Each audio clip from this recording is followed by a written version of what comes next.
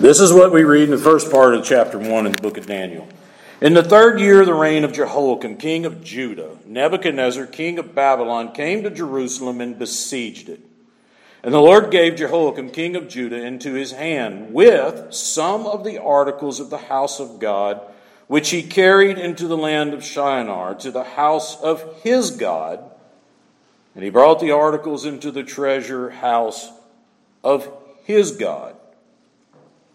Then the king instructed Ashpenaz, the master of the eunuchs, to bring some of the children of Israel, and some of the king's descendants, and some of the nobles, young men, in whom there was no blemish, but good looking, gifted in all wisdom, possessing knowledge, and quick to understand, who had the ability to serve in the king's palace,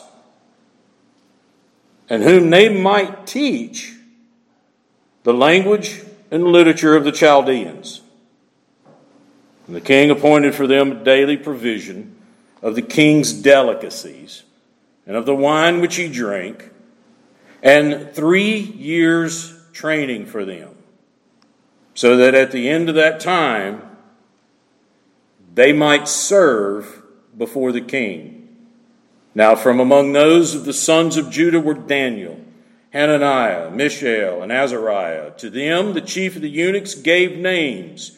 He gave Daniel the name Belshazzar, Hananiah, Shadrach, Mishael, Meshach, and to Azariah, Abednego.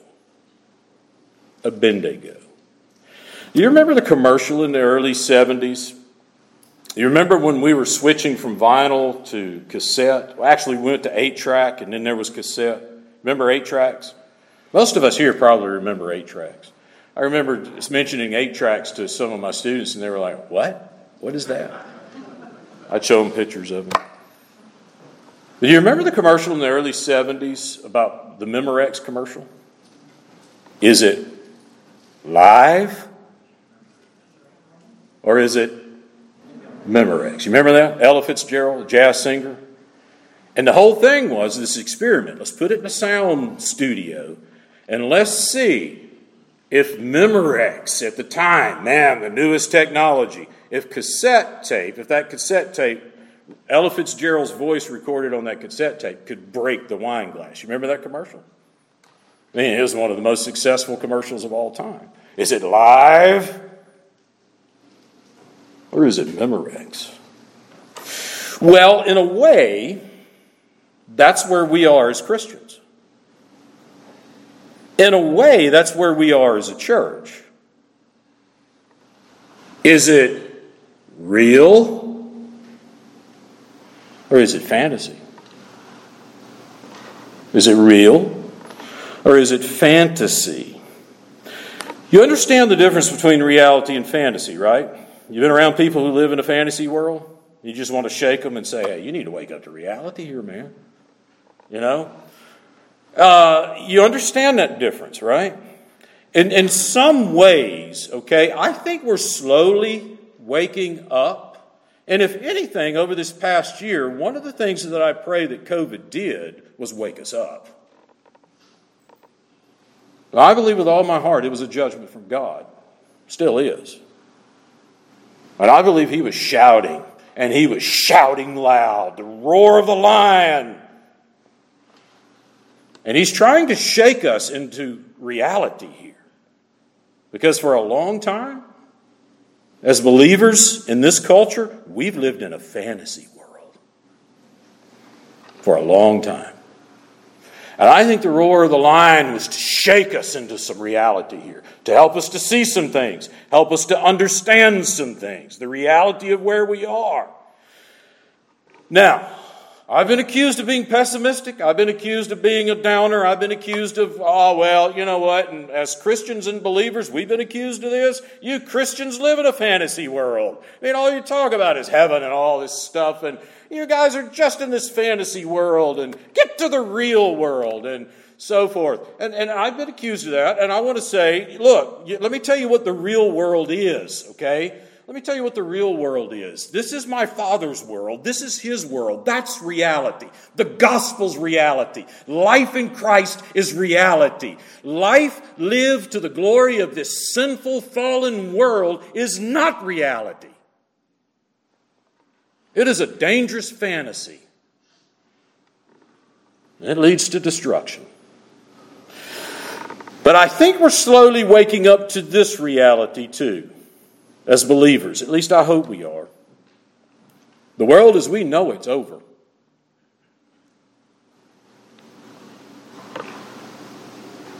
The world as we know it is over. All we have to do is be discerning here. All we have to do is look and see exactly what's taking place. There is a flood. There is a tidal wave. There is a spiritual movement underway right now. And it's not a godly movement. But rest assured, it's a spiritual movement. It is deeply spiritual. And there is such a spiritual movement that is flooding through our culture. Not only our culture, but it's marching through all of our institutions. It's marching through not only just this culture, but it's marching throughout the world. And what it's doing is it's pulling up, plucking up, it's severing the roots of our culture, it's severing the roots of our history, it's severing the roots of our theology. And it's out to destroy the institutions God has set in place and said, these are institutions that I've placed here from the very beginning in creation. Government, family, the church. And make no mistake, this spiritual movement its aim, its goal is to destroy, deconstruct, and pull all of that up. It's to pull it all up. They have made great gains. They've always been here. They've been laying in the weeds for a long time. But guess what? They're out in the open now. And they're marching. And they're so full of pride. And they're so full of arrogance. And they think they've beat us. They think they've beat us. Make no mistake, they're coming for the church. They're coming for it.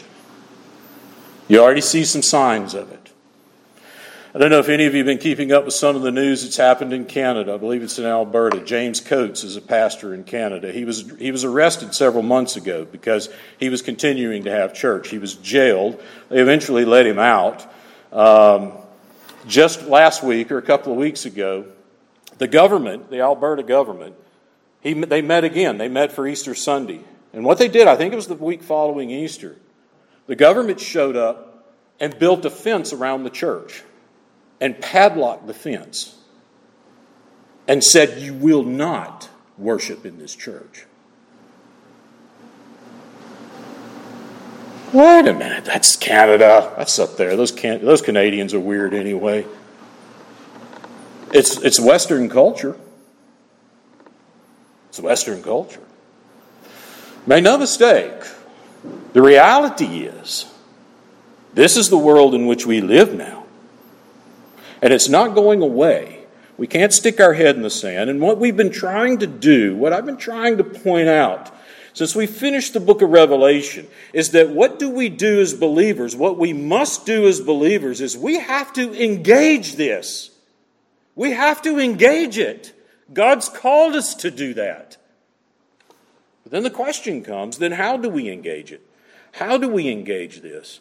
What I want to try to do over the next several weeks is I want to try to take one of the prophets, the minor prophets. Now, Daniel's not considered a minor prophet. Why do you have major prophets and minor prophets in our English Bibles? It's because major just simply means they're long books. Okay, Isaiah's a long book. And so they're considered major prophets. And then you have minor prophets. There are 12 of those. Daniel's really not considered one, but we're going to add him because Daniel speaks powerfully to this. And if you were to look at Daniel and say, okay, Daniel's 12 chapters, Hosea's 14, why would Daniel not be considered minor, Hosea? It's because Daniel's about 7 pages longer.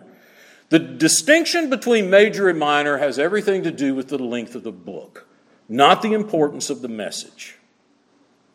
But we're going to add Daniel here because Daniel speaks powerfully to this. And look, get comfortable.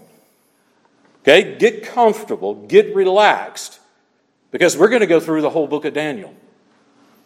And we should be finished sometime this afternoon, hopefully to have you home in time for supper. I'm just kidding. I'm just kidding. We've already been through the book of Daniel. Remember several years ago, before we got into the book of Revelation, we went through this verse by verse. Those sermons, those messages are still on sermon audio. So if you want to go back and dig deeper into this, you can. What we're going to do now is we're fixing to take about a 10,000-foot flyover. And we're fixing to take a quick glimpse at the book of Daniel. And we're going to look at this and answer the question, how do we engage a post-Christian culture? Because that's the world in which we find ourselves. Daniel was engaging a hostile culture to his faith. That's what he was engaging. He found himself pulled up, plucked up out of his home, plopped down into Babylon, 17 years old, and over the next 70 years, he engages hostile cultures. He engages hostile religions to his own religion. And how did he do it? How did he survive it? One thing that just rings, when you read Daniel, one thing that just rings out clearly is the wisdom of Daniel. The wisdom, not only of Daniel, but his three friends, Shadrach, Meshach, and Abednego. The wisdom that they had in engaging this. And their deep, deep, deep, deep understanding of the sovereignty of God over all things. His sovereignty over all things. Let me just say a quick word about prophets as we start this, okay? Because what I want to do is I want to try to attempt this. Let's take a prophet each Sunday and look at it and draw some things out and answer the question, how do we engage a post-Christian culture? How do we engage the world in which we live in right now? We find it. We have to live in it. We don't have an option here. Right? Unless you got enough money and you're going to go buy an island and it's just going to be you. You might take your wife, but I guarantee you if you're going to live that way, after a while you're going to suspect your wife. We can't bury our head in the sand. We can't just isolate it. We have to engage. So how? Daniel, I think, helps. I think these prophets will help us in doing that. So exactly what was a prophet? Real quick. Here's what a prophet was. Most people think of the prophet as, they're predicting the future. We need to read the prophets and figure out what's going to happen in the end time. That's just a small slither of what they did. The basic role of the prophet was to speak the word of God. They were called to come into certain cultural situations, and they were called to come in and address those situations, address those concerns, and speak the word of God. Thus saith the Lord. That was the role of a prophet. You had writing prophets, we have their messages written down for us. You had oral prophets like Elijah and Elisha. Their messages are just recorded. They're not written down for us. And so these prophets would come, and sometimes they were called seers. They weren't called seers in the sense that, they could predict the future.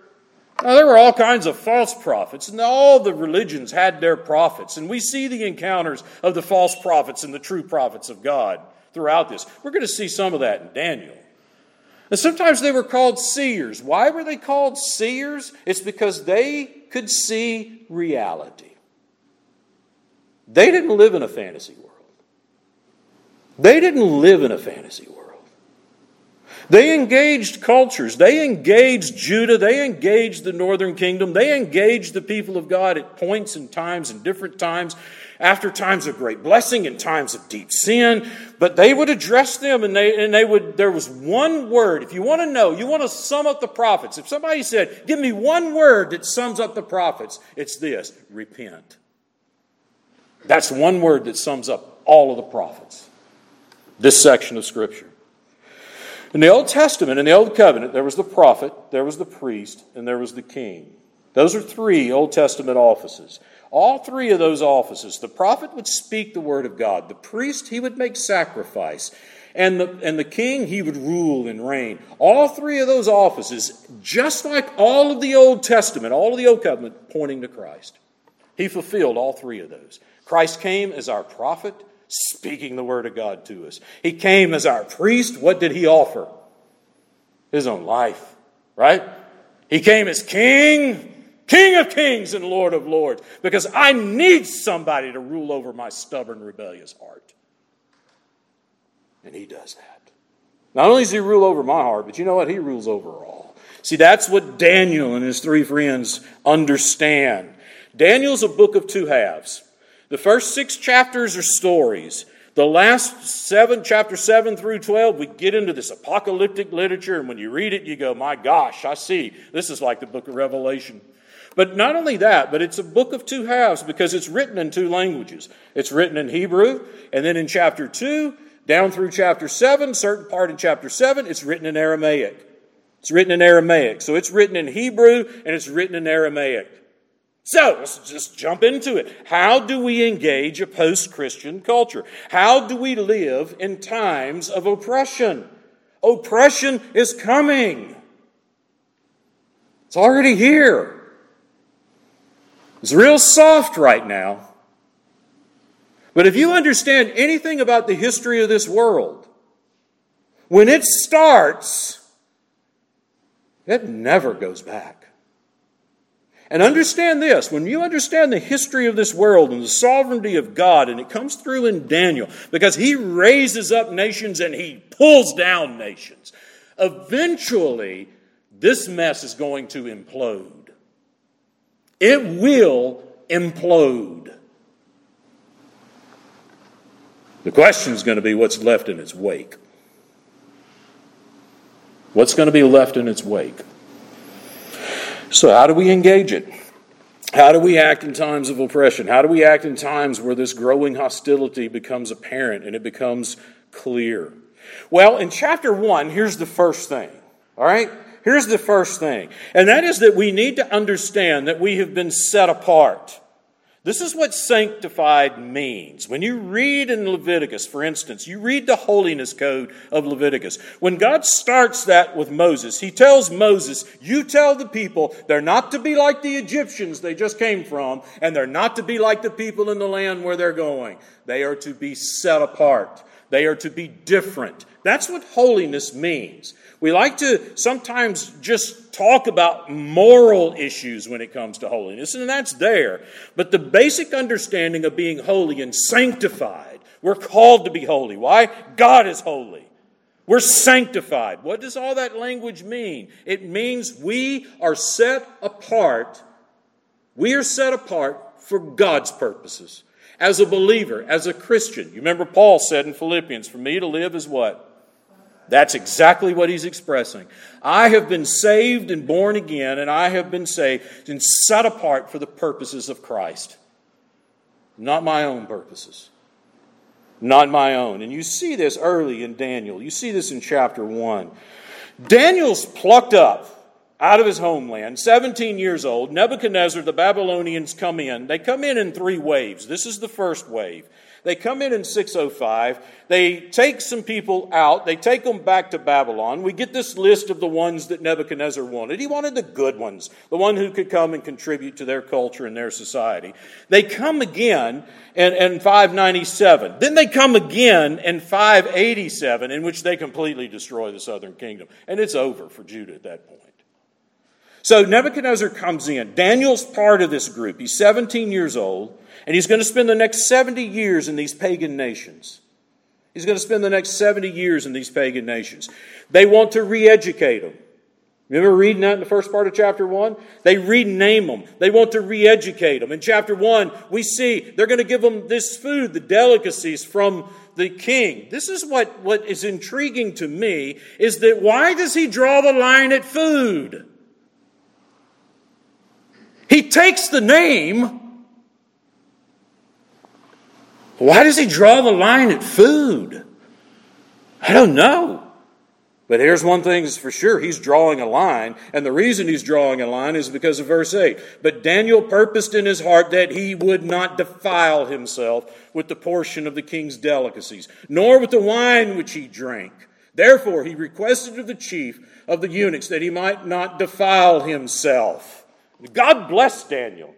He said, I'm not going to eat the food of the king. Bring us vegetables. He brings him vegetables. There's this test. After a while, Daniel and his 3 friends are healthy. And this one who's over this says, okay, we're going to continue to do this. In verse 17, as for these 4 young men, God gave them knowledge and skill and all literature and wisdom. And Daniel had understanding in all visions and dreams. God blessed him. But here's the first thing. If we're going to engage a post-Christian culture, we have to understand that we have been sanctified. As a Christian, as a believer, I've been set apart. I've been set apart by Christ. In the world, but not of it. I have been saved. You have been saved. You have been set apart by God for His purposes. And when we look at a post-Christian culture, and when we look at a culture that is going down the tubes and not only lying to us, but demanding that we give obedience to the lies and participate in the lies, we draw the line and we say we will not defile ourselves. We have been set apart for the purposes of Christ. You see, that's the first thing in engaging. We have to come to understand. We have to have that mindset that we've been set apart for God. You're not your own. You've been bought with a price, we're told. What's that price? It's the precious blood of the Lord Jesus Christ. That's what He purchased us with. You look at chapter 2 and we see the second thing. And that is that we're to seek God above all else. So we've been set apart, and we've been set apart not to seek our own things, but we've been set apart to seek God above all else. And to seek His truth above all else. Nebuchadnezzar has this dream. This is his first dream. Man, it's a wild dream. And this is the crazy thing about what Nebuchadnezzar does. Nebuchadnezzar calls his wise men the world's wisdom. Just picture the world's wisdom. We've seen that on display over the last year, hadn't we?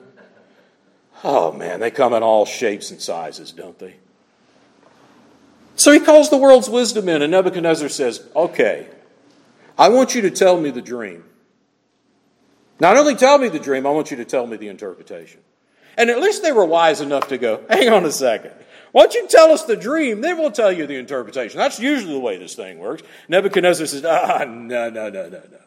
I want to find out if you really are wise. You tell me the dream and the interpretation. And they go, there's nobody can do this.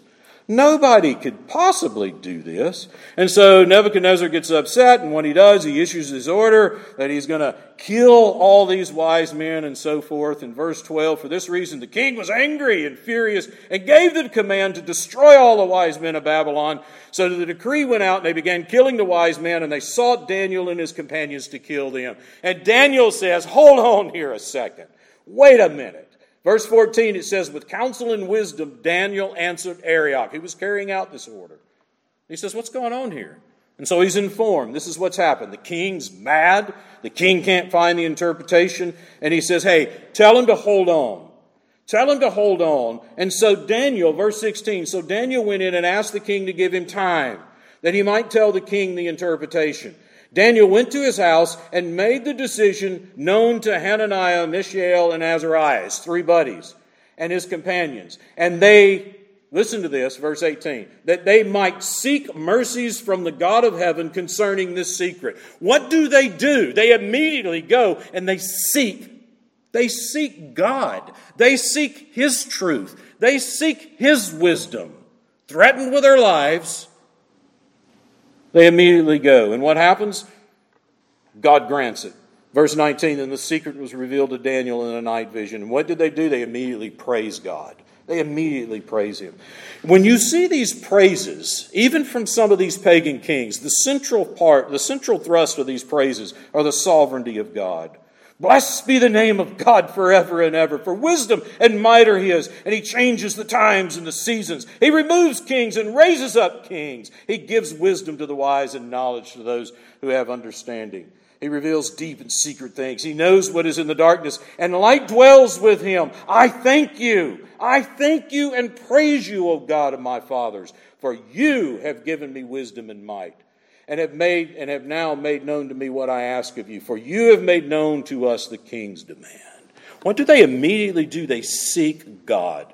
They seek His truth. How does it turn out? Daniel explains the dream. Daniel goes. He not only explains it, not only gives the interpretation, he gives the dream. He gives the dream and the interpretation. And he tells the king, verse 27, Daniel answered in the presence of the king and said, the secret which the king has demanded, the wise men, the astrologers, the magicians, the soothsayers cannot declare to the king, but there is a God in heaven, O King Nebuchadnezzar. There is one over you, O King Nebuchadnezzar. There have been, over the last month or so, and I am so thankful for this, there have been a few of our elected government officials, few, who have stood in the halls of Congress and have basically said this same thing. There is a God over this Congress. And it's that God that we're answerable to. We need to pray for more boldness like that. We need to pray for more of that. And he tells Nebuchadnezzar, he has made known to the king Nebuchadnezzar what the latter days will be. And he interprets the dream. The dream has to do with the statue that Nebuchadnezzar sees, and the statue has to do with Babylon, Persia, Greece, and Rome, and these empires that will rise. And then he mentions this stone that's cut out of the mountain, not cut with hands. What is that? That's the kingdom of God. That's the gospel. Fast forward to the New Testament. Who is that? It's Christ. It's Christ. He crushes all these kingdoms. Where is Babylon today? Where is Rome today? If the Lord tarries another 500, 600 years, where will this mess be today? In the ash heap of history. But who will still be ruling and reigning? You see it here, the sovereignty, seeking after that. This is what we're after. We're after that truth. So he interprets the dream. Nebuchadnezzar then is all excited. You got to be careful with these pagan gods, and they're giving all of this praise to God. They weren't converted. They weren't. It's like our government sometimes declaring days of prayer and fasting and all this, and at the same time carrying on the most immoral things you can imagine. It's just lip service. But here it is. Okay, we're set apart. We're set apart. We seek God above all else. We seek His truth above all else. And then chapter 3, there's no hesitation. No hesitation whatsoever. Now who takes center stage? It's his three friends. What happens here? Nebuchadnezzar the king made an image of gold. He makes this image of gold, and basically they come and they say, you know what? You got to bow down. You got to worship this thing. You got to believe this lie. You got to participate in this lie. You got to dedicate your lives to this lie, because if you don't, we'll counsel you. We'll make sure you don't work. We'll make sure you don't have anything if you don't buy into this lie. What did the three friends do? They wouldn't buy into the lie. They refused to do it. You see verse 16, Shadrach, Meshach, and Abednego answered and said to the king, O Nebuchadnezzar, we have no need to answer you in this matter. We don't have to think about it. We don't need time. There's no hesitation here. You're demanding an allegiance that's solely reserved for God. And there is no hesitation, no question about what we're going to do. If that is the case, our God whom we serve is able to deliver us from the burning fiery furnace, and He will deliver us from your hand, O king. This is the most amazing thing to me, though. That is a statement of faith, but it's this next statement that's amazing. But if not, let it be known to you, O king, that we do not serve your gods, nor will we worship the gold image which you have set up. God's going to deliver us, but if He doesn't, if He lets us be killed, it makes no difference. Life or death. Isn't this what Paul said in Philippians? Whether by life or by my death. We're set apart. We seek God. We seek His truth. And when the line is drawn, listen, the line has been drawn already. And when the demand comes, there's no hesitation on our part. What this means is that we've already resolved in our hearts and minds. If you have not resolved it in your heart and mind, you need to go home, pore over the Word of God, and pray that God give you this resolve. Because if you don't have it, you're going to wake up and go, my gosh, what did I just do? I just compromised everything.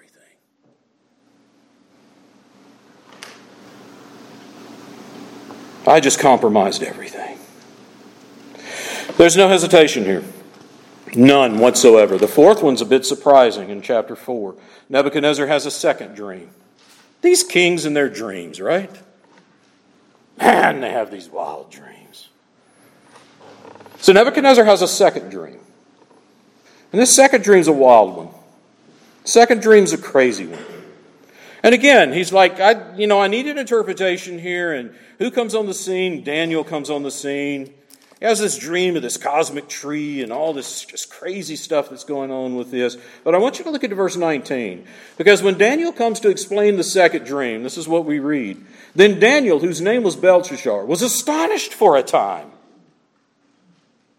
He was astonished. Something's troubling him about this dream. And his thoughts troubled him. You see, by this time, Daniel has established some sort of relationship with Nebuchadnezzar. He's a pagan king, but there's a relationship here. And what I think we're seeing here is when Daniel realizes what this dream's about, the pride of Nebuchadnezzar and what's going to happen to him because of his pride, he's going to be made like a beast. It bothers Daniel. This is compassion.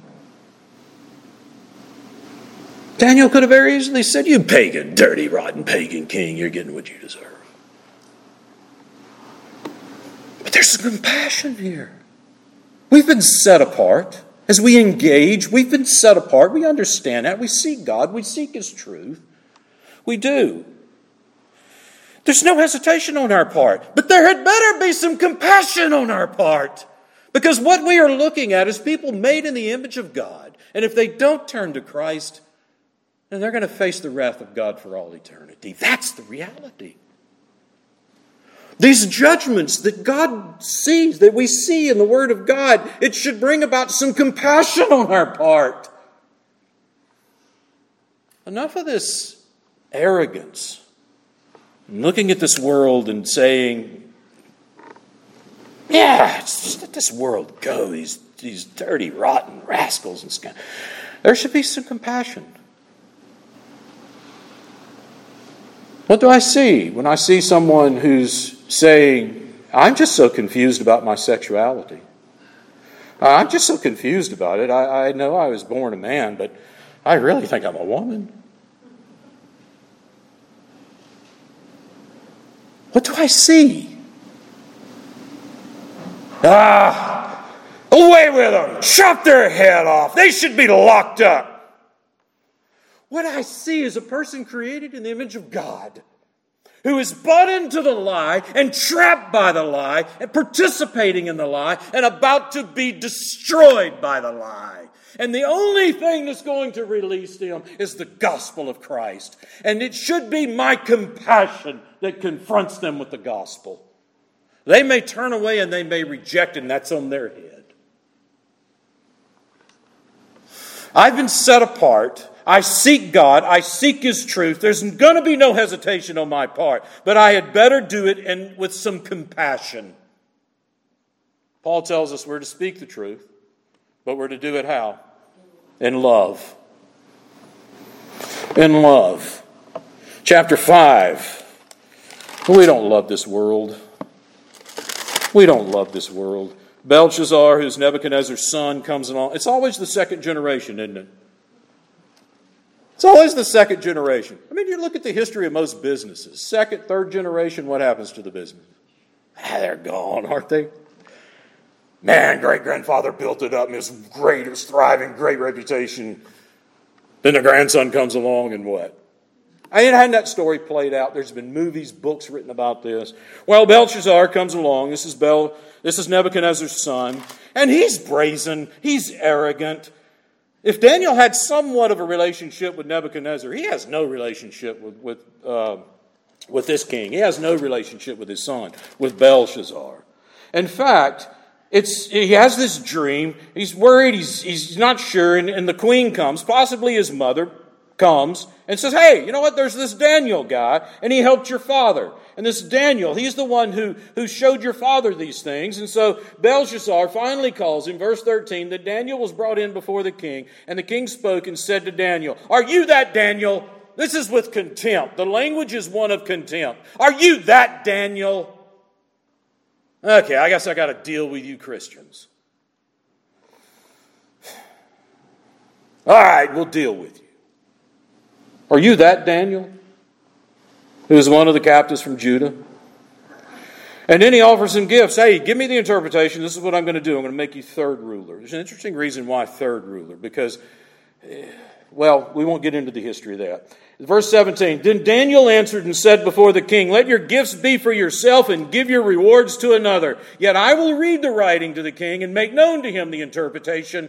O king, the Most High God gave Nebuchadnezzar your father a dream and majesty and glory, honor. He gave him a kingdom. And because of that majesty that he gave him, all peoples, nations, and language trembled and feared before him. He was a great king.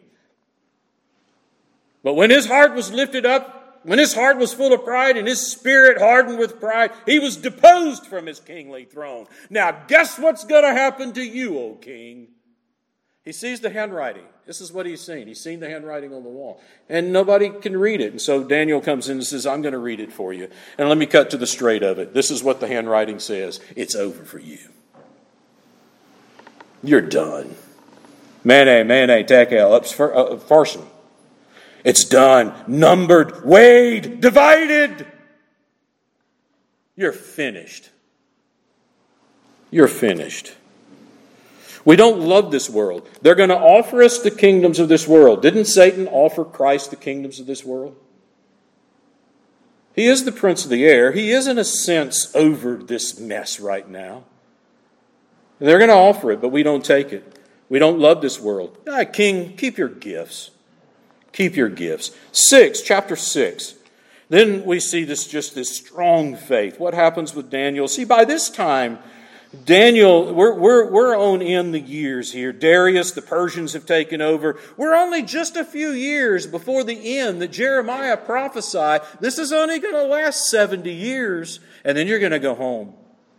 And we're almost to the end. Daniel could have played out the string here. Daniel could have just buried his head in the sand and said, Jeremiah said it's almost over.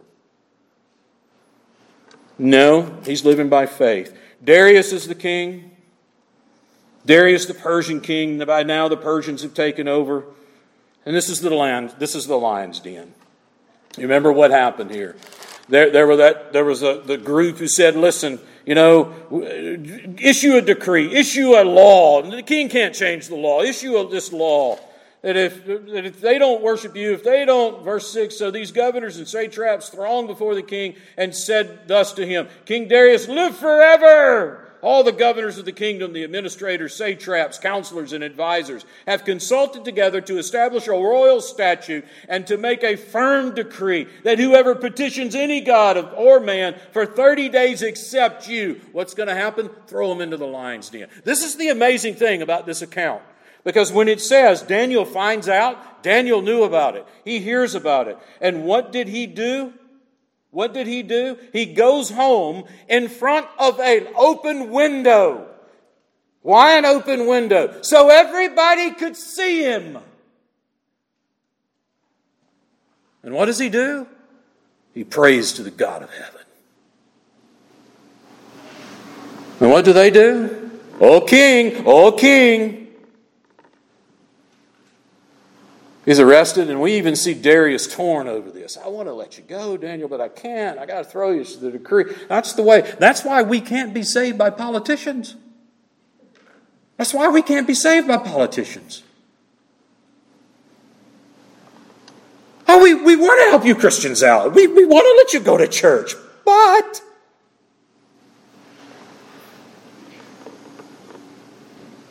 what happens? He's thrown into the lion's den. You know the story. King runs down there, oh Daniel, Daniel, are you alive? In verse 22, my God sent his angel and shut the lion's mouth so that they have not hurt me because I was found innocent before him. And also, O king, I've done no wrong before you. Faith. Faith. This devotion, this life of faith. It's just a few years and Daniel probably could have been home. He could have avoided all this. But he's asked, the line had already been drawn, and he's asked to do something or asked not to do something, and he says, this is not a life of faith. A life of faith, regardless of circumstances, consequences, regardless, it is faith in Christ. You see these 6 things here? Sanctified, set apart, seeking God, seeking His truth, no hesitation, compassion. I don't love this world. I'm not going to love this world. John tells us don't do that. Why? It's passing away. I'm going to live a life by faith. Faith doesn't tell me to stick my finger in the wind and lick my finger and stick it up and see which way the wind's blowing. Faith doesn't tell me to calculate this and calculate that. Faith just says, live for Christ. Let God handle the consequences. You get to chapter 7 and 12, and then all of a sudden it changes. You get these visions of evil. And you get a large section of history from Babylon, Persia, Greece, Rome. And you get all of this language of these visions, these hybrid creatures. They're evil. What you see is this vision of evil, but you also see this vision of victory, because interwoven in that is not only things about the Antichrist that John picks up in the book of Revelation, but Daniel chapter 7. You will see the Son of Man coming on the clouds. You're going to see Him coming. The second coming. All of this woven into this section. And what we're being told in this section is God rules history. He's the ruler of history. We're also told in this section, and we see it in the book of Revelation too as well, judgment is certain. It's coming. And there is no escape. There is no escape. Trevor Longman said, you look at Daniel chapter 7. You see verse 9, where he says, I watched till thrones were put in place, and the Ancient of Days was seated. Who is this? It's God. His garment was white as snow. The hair of his head was like pure wool. His throne was a fiery flame, its wheels a burning fire, and a fiery stream issued and came forth from before him, and thousands ministered to him. 10,000 times 10,000 stood before him, and the court was seated, and the books were opened. Judgment is here. Trevor Longman said, Daniel's looking into the abyss of evil, and he's seeing this evil, and then he raises his eyes and looks into the very throne room of God. And it's changed. Didn't John have similar experience?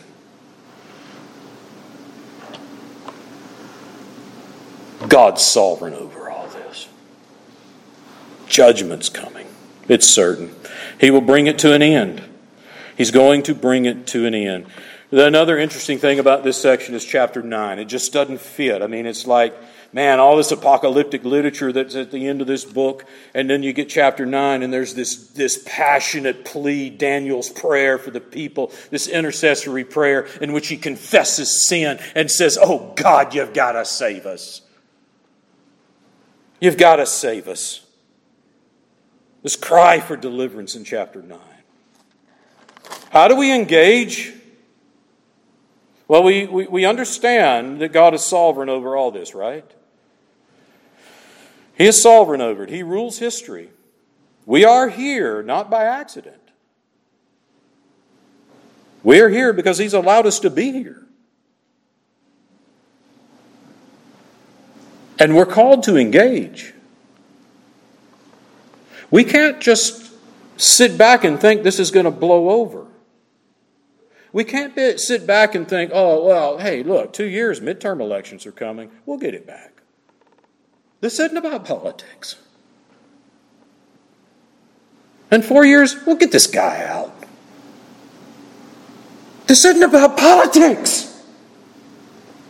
This is a spiritual battle that we've engaged in. And we're set apart for Christ. We seek God. We seek His truth. There's no hesitation on our part. We know there's been resolve in our hearts. That we do it with compassion. We don't love this world. We're going to live a life of faith. I want you to turn to 1 Thessalonians. Because what Daniel is doing in this is he's bringing great comfort to the people of God at the time. And this is what we read in 1 Thessalonians from Paul. You know, in chapter 4, he's talking about the second coming of Christ. And he ends that section there, chapter 4, when he says, "Therefore comfort one another with these words." And then in chapter 5, he says this, verse 1, "But concerning the times and seasons, brethren, you have no need that I should write to you, for you yourselves know perfectly that the day of the Lord so comes as a thief in the night.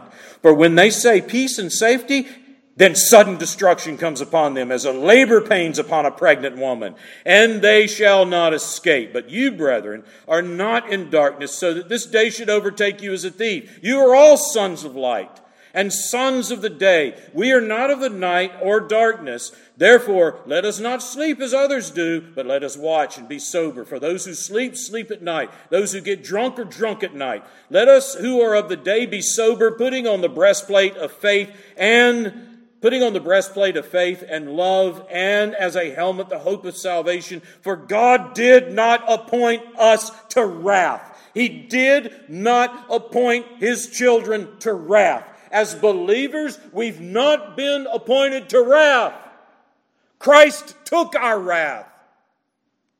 When I put my faith and trust in Him, and I turned to Him who died on a cross, was buried, and raised the third day, God poured out on Him the wrath I deserved, and raised Him the third day.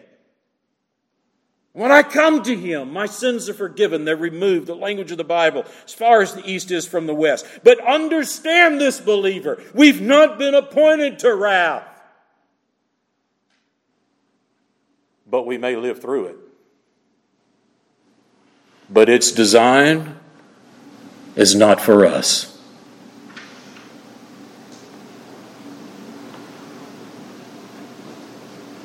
Do you understand that? Its design is not for us. Unless you've never come to Christ. If you are not in Christ, you are not a believer in the Lord Jesus Christ, then the very wrath that's being poured out, you are destined for that.